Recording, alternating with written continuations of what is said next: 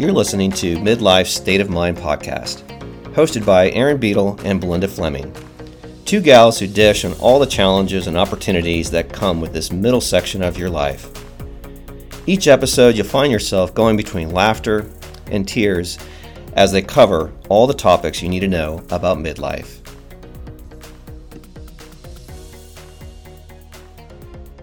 Welcome back to Midlife State of Mind. We're your hosts, Erin and Belinda Fleming. We are so glad to have you back with us this week, and we want to give a special shout out to our listeners in Dominican Republic. Thanks for tuning in week after week. Yes, we are so grateful for all of our listeners. And if you have a moment this week to give us a 5-star rating and a written review, we would greatly appreciate it. It helps us to reach more listeners, and it helps us to move up in the streaming platforms. You can also find out more about Belinda and myself on our website, midlifestateofmindpodcast.com, and find out any information about our upcoming retreat in Italy in October. So today we want to dive into a topic that might resonate with many of you. Understanding stillness, and even looking at the opposite side of the coin, understanding our resistance to stillness. I have a funny story about stillness. So we started yoga teacher training. It's been over 10 years. And when I first came to yoga, I tried it in my 20s. I tried it in my 30s. Couldn't do it. Then in my early 40s, I decided, you know what? I need to get some balance in my life, but in my body,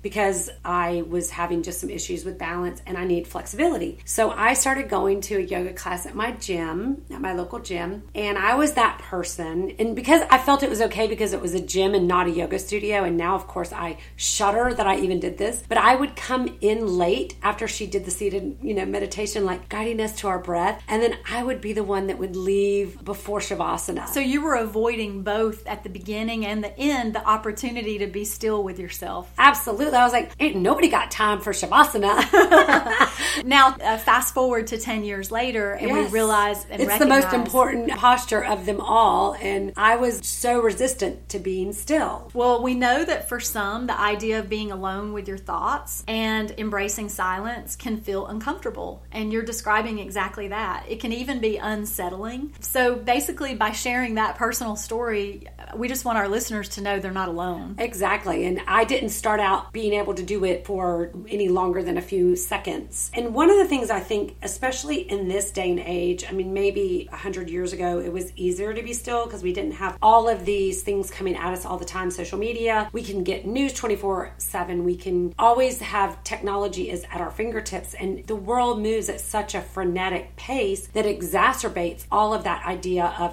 the adverse pushback to stillness. It basically makes it so that makes stillness almost next to impossible when we buy into the pace that society runs at, right? We can all continue this fast-paced lifestyle if that's what we are resonating into, because of we're goal-oriented, or if we're trying to achieve some financial goal, right? It could be lots of different reasons, but we still are here today to help you find a way to incorporate it somehow, some way into your daily routine. Right. We talked about this word several episodes ago, and I said it's my favorite word, and it is equanimity. There is another word, a Greek word called apatheia, which was coined by the Stoics, and says that the whole world could be at war and you could still be still, think well, work well, and be well. And this whole idea of finding the peace in the chaos, even amidst which equanimity, right? It's like no matter what's going on around you, you can still have that inner peace. And I think that's what doing this podcast on stillness, we're not trying to say that it's easy. We understand that stillness can be challenging, but we're here today to uncover why and help navigate ourselves and everyone that's listening today through it. So we want to acknowledge that everyone has their own unique reasons for maybe avoiding solitude or practices like meditation. And we're not saying that everyone needs to go sign up for a meditation certification course and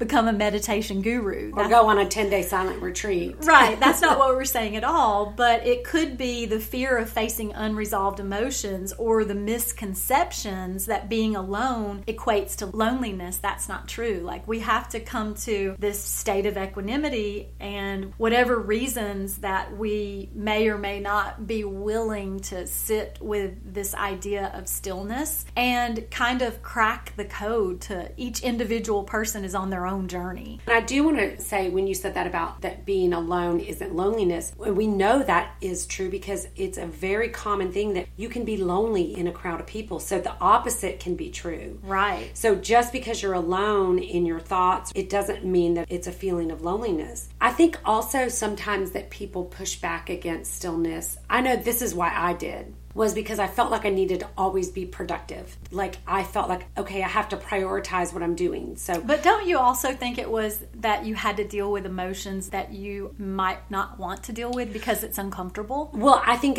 on the surface, I thought it was because I needed to be busy, or okay, I need to get more flexible. I need to get more balanced. So I'll go to this yoga class, but I don't really have time to do the stuff before and the stuff after. So I'm just going to skip right to the good part, I thought, and just get the flexibility. Whereas, yes, obviously, as I got deeper into yoga, which I always say yoga's magic. It is magical. I didn't expect it to have the profound effect on me that it has had on my life. But yes, definitely as I got deeper into my practice and really started to embracing and opening myself up, it was because I didn't want to be alone with my thoughts. You know, that sometimes our thoughts can be overwhelming, or it can bring up feelings of shame or guilt or just all the things that plague us in life, that it makes you have to confront it when you're not being distracted. Right. This idea of being alone with your thoughts may make you feel uneasy, and it really lends itself to what you just said, that you can be in a crowded room and still be feeling alone in your thoughts, and you can be by yourself at home and be as content and happy as can be. So it really matters what, to me, are different personality types, which we've talked about. We have introverted extroverts, we have extroverted introverts, and we all need to find the balance, if you will, of spending time with our own thoughts, our own emotions. And there's 3 kinds of stillness that you wanted to share today. Yeah. Well, I do want to say something really quickly about that, about the introverted, extroverted. That is what, for years, I always said I was an extrovert. And I am an extrovert. I'm very outgoing. But I found out I'm an introvert, and it wasn't until I got still that I was able to tap into that. I think I was depleting myself energetically for years because I was staying in that narrative of I wasn't giving myself the room to be still, to be quiet, and hear what my mind was saying. And I didn't realize that I don't recharge in big groups. I recharge by myself, and I recharge through some stillness. So it's interesting sometimes what comes up that you learn about yourself even when you're being still. But yeah, so there are 3 kinds of stillness. There's the stillness of the mind, which you think about as the space between your ears. That's what allows you to be fully present. And when you do have a still mind, you empty your mind of any preconceptions and you just let yourself sit quietly and reflect. You don't even have to have an agenda when you decide to still your mind. Just let yourself see what comes up, and then just let those thoughts essentially just pass through without attaching meaning to them or following them. And then stillness of your spirit. And when you're connected, when your brain and body and your world are all connected and you have this stillness of spirit, what that does is allow you to steer clear of any comparisons. It allows you to practice gratitude, and it allows you to find some contentment within your spirit. And then, of course, the stillness of your body, because we do know, more and more studies have shown about just how chronic stress, the havoc that chronic stress has on your body. So that means, like, if you're just constantly running from place to place to place, not giving yourself time to actually have rest. Rest is different than sleep. We often talk about getting adequate sleep, 8 hours of sleep a night. Which is very important. Absolutely. And I'm not minimizing sleep, but I'm saying that sometimes just rest. And I remember you told me one time, because you're busy, you said you would spend Sundays, that was kind of like your down day. You would let yourself take a nap. You might watch some TV, or you might read. You gave yourself that time to rest. It wasn't sleep always, but it was something that would allow you to recharge your body. And that has always been a tradition in my family since I was a little girl. And Sundays were the day you would go to church and you would just unplug from technology and all of those kinds of things. We had, when my kids were growing up, acoustic Sunday, where no technology, just relax, take it down a notch. Well, the 3 types of stillness correlate with the meaning of yoga. So yoga is a Sanskrit word which translates in the English language to the yoking together or the union of mind, body, and spirit. And And this month at Soul Studio, we are focusing our Dharma teaching on Yoga Sutra 1.2. And basically, this Yoga Sutra is talking about that the meaning of yoga is to still the fluctuations of the mind. And that is yogas chitta vritti nirodha. And that's the Sanskrit word, but it translates to letting yoga be the path that will find stillness in the fluctuations of the mind. So every time you go to your yoga mat, you are practicing letting go of the external and turning to the internal. And I wanted to talk about this idea of an internal landscape and being comfortable with sitting with our internal landscape. And that is the observer of your mind, the observer of your thoughts, the observer of all emotions as they come up. And if you are just constantly go, and you're constantly looking for the next distraction to keep you from having to sit with yourself, at some point you will reach a period of time where you either sit with dis-ease, which turns into disease, or you will experience burnout. And so in order to tap into this ability to honor stillness at some time, whether it's a weekly, whether it's daily, hopefully we get better and better at tuning in and being self-aware that we're able to carve out time daily, no matter what level of professional we are or whatever our day-to-day, if you're taking care of 3 children, if you're a high-powered attorney, no matter where you are in your life and what stage of life that you're in. I hope that today's episode will inspire every one of us to reflect and be with what am I doing to make certain that I'm creating an internal landscape that is balancing out the mind, the body, and the spirit. One thing I think is that when you do start to become comfortable with quieting your mind, being still, you start to crave it. It's uncomfortable at first. It's like if you try new food for the first time, you might be like, oh, when you introduce a food to your child, it usually takes 5 introductions of a food before a child will develop a palate for it. And that's what I kind of think of with stillness. You don't develop a palate for it right away. You might even hate it. I hated it. I'm not going to lie. Some days it's harder than others, and some days it comes more natural. Right. That's another form of non-attachment, letting go of any expectation. So when it's hard, let it be hard. Just say, this is hard. Acknowledge that it's hard, but don't attach to the meaning of it. Don't get caught up in the story of, well, it's so hard, and then I will find myself doing that sometimes. Why is it hard? And I try to figure it out instead of just saying, it's hard today. I'm going to do it, but it's hard. But I do think that you end up, the more that you do it, the more comfortable it becomes, the more you want to do it, because it clarifies the rest of your day or the rest of your week in a way that nothing else really does. Well, I really think if there's any takeaway from today's episode, it is focusing on understanding the importance of self-awareness. And some people that are listening today may simply not be aware of the benefits and the importance of solitude and finding this practice of stillness, whatever it may look like in each individual's life. And so we really are here today to just ask you just to take a moment, no matter what you're doing right now, and just take a breath in through both of nostrils, breathe in fully and fill up the lungs, expand the ribs, and then sigh it out, opening your mouth and just sigh it out.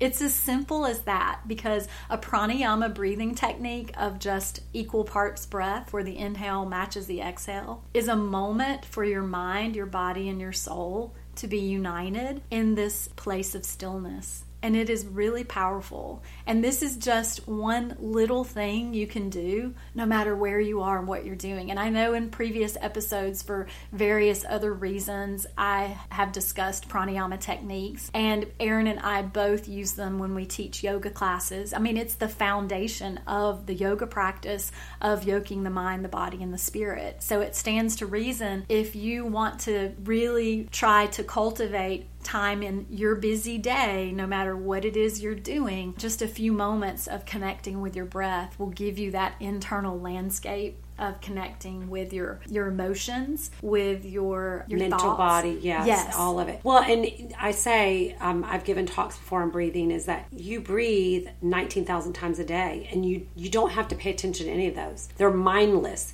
Your body is going to breathe for you always. But we're asking you to be mindful. No, but I'm saying, but when you do take that time to actually pay attention to your breath, it brings it into focus so that you can really pay attention to what's going on inside of you. I know we talk a lot about yoga because both of us are yoga teachers, and we definitely have both gained a lot of benefits from yoga. But stillness, whether it's a yoga practice, whether it's getting in nature, whether it's breathing, whether it's just quiet time when you're driving down the road, turning off the radio, or just letting your mind just have a chance to unplug from all stimulus, it really starts to allow you to gain clarity instead of taking in all of this input all the time. When you're taking in input, it's hard for you to get clarity on any of it because it's coming in so fast, and mind is making all kinds of connections and patterns, and we've talked about that in the past. But then when you're allowing yourself some quiet time, you can actually tune in on something and process. Exactly. The other thing it does is it increases your creativity. I used to tell my kids when they'd say they're bored, I'm like, go find something creative to do. Get out crayons, get out markers.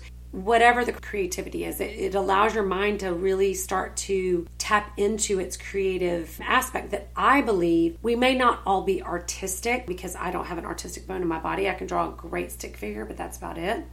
But we all have an inborn creativity. We all have a gift of creativity in some way, whether it's in crafting language, whether it's in crafting artwork, whatever it is, we all have some kind of creativity. But when we're constantly busy, we don't allow ourselves that time. And then the other thing is that it really does start to calm your mind. And like when Belinda was saying, take that deep breath in, feel your lungs, feel your ribs expand, feel your belly expand. And then when you sigh that breath out, it's immediate to me. It's like a drop in temperature in my mind, in my body. It's like I go from 100 and I come down to 50. And if I do it again, I come down even lower. You're downgrading your central nervous system, which even if you don't think of it from the benefits for the clarity and all of that, just what it does physically to your body is it takes you out of that fight or flight, that sympathetic state, and puts you in that rest and digest. And you don't even have to believe in yoga to do that. It happens whether you believe it or not. We realize that every person is going to have a different path to stillness. You know, it's like Belinda said, it's not always easy every day, but just allowing yourself to give it a try and then giving yourself grace, not worrying about if you're doing it perfectly. I love it when people say to me, oh, I can't meditate. I'm like, neither can I. If you're thinking about meditating and you think you're not doing it, it actually means you're doing it. Right. Well, I had a guy that used to come to my yoga class, and he was older, and he would go to ashrams every year, meditate for 8 hours a day. I said,